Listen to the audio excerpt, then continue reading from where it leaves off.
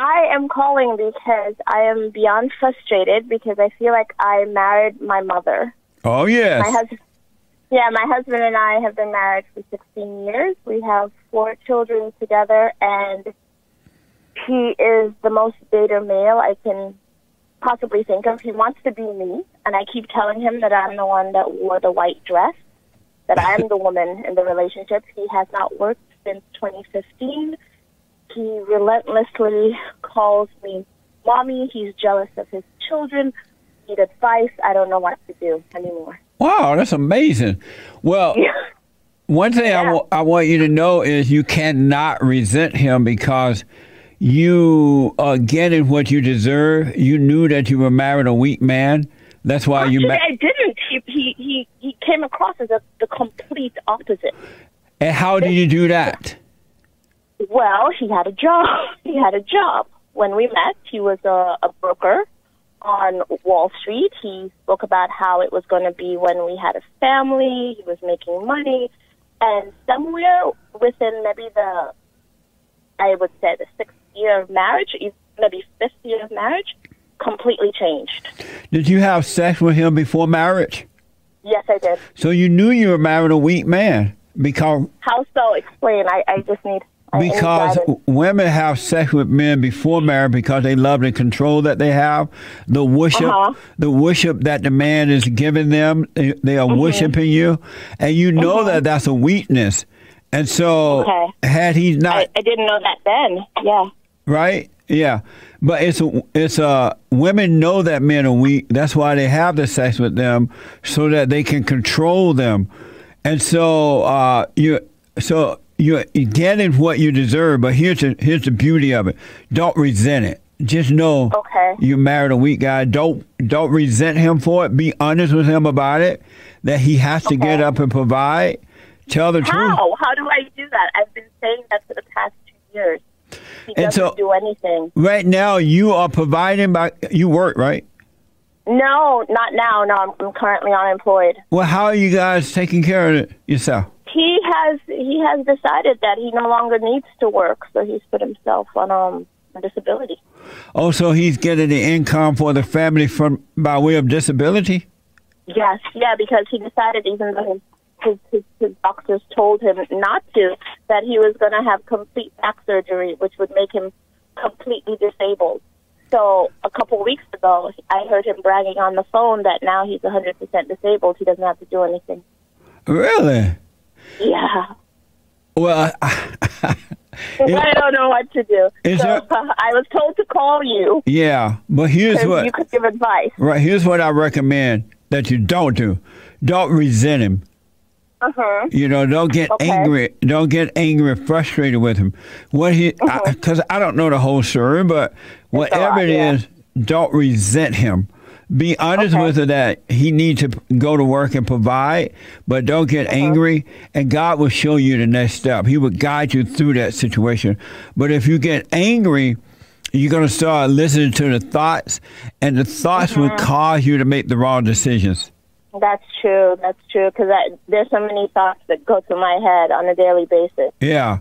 Well, do not believe any of the thoughts about anything, all right? No matter what it is. The other problem he has that's causing a rift in our relationship is that he despises white people.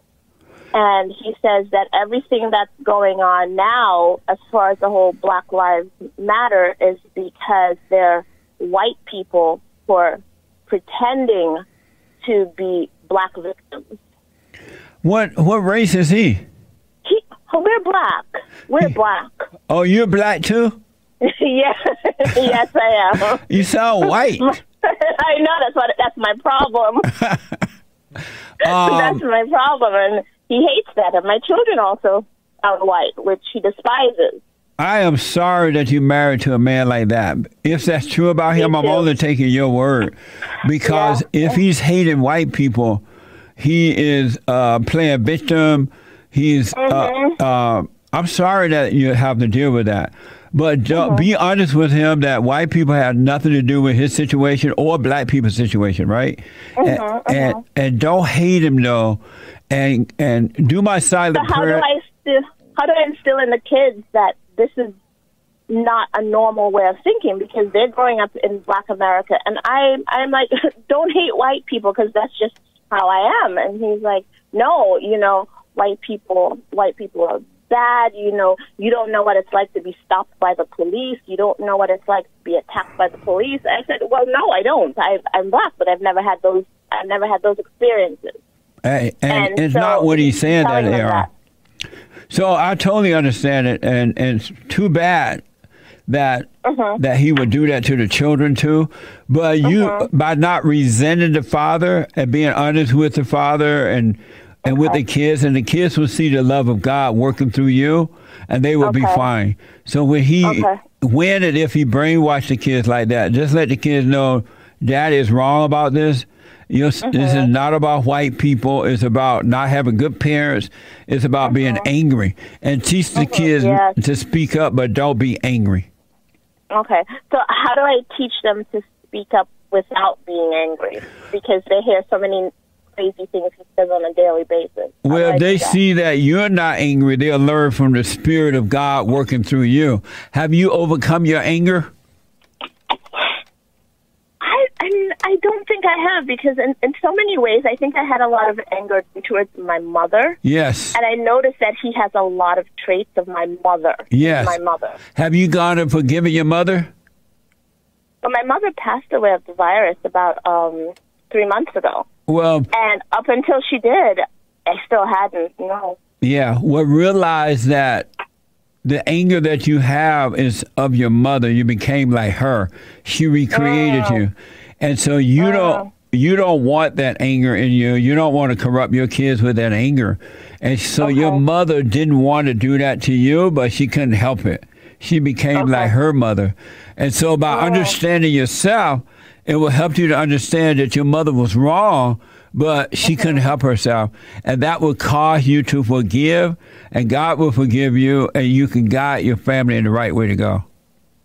Thank you so much, Jesse. I appreciate it. Thank you so much. I mean, I love everything that you're doing, everything that you're saying. Thank you so much. You're a complete inspiration. Thank you. You're totally welcome. And make sure you do my silent prayer video, okay? Okay, yes. And can I also call in to tomorrow? I heard that you're having a women's group tomorrow, or? Yeah, we having a women's every Thursday night of the month. It's for ladies only. And the first Thursday night is for men only, and Sunday for everybody. But it's not. It's in-house meeting, a forum that we hold at the barn headquarters. It's not on the radio or TV or anything like that. Okay.